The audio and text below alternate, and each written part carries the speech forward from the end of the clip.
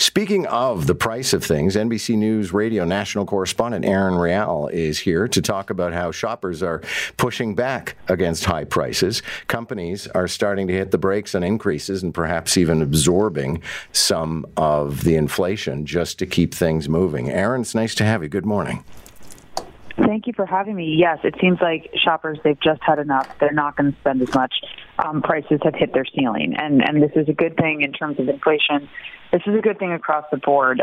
And maybe not if you're Conagra brand, they own Hunt's Ketchup, Slim Jim, they raised their prices 17% in the last quarter on top of two previous raises in the two previous quarters, both above 10%.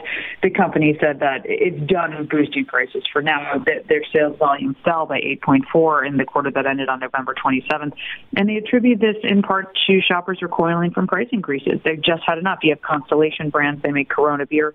They say they plan smaller price increases after higher than usual sales increases in October. That's slowed sales growth for every month since. So it's really coming down across the board. Unit sales of general merchandise, that's a category that includes home decor, home appliances, that fell 7%. And then you also have unit sales of food and beverage, which we all need. You mentioned that before, the rent, the food, these are things that these are not optional. These are not luxury buys. But to dollar basis, they rose 10%.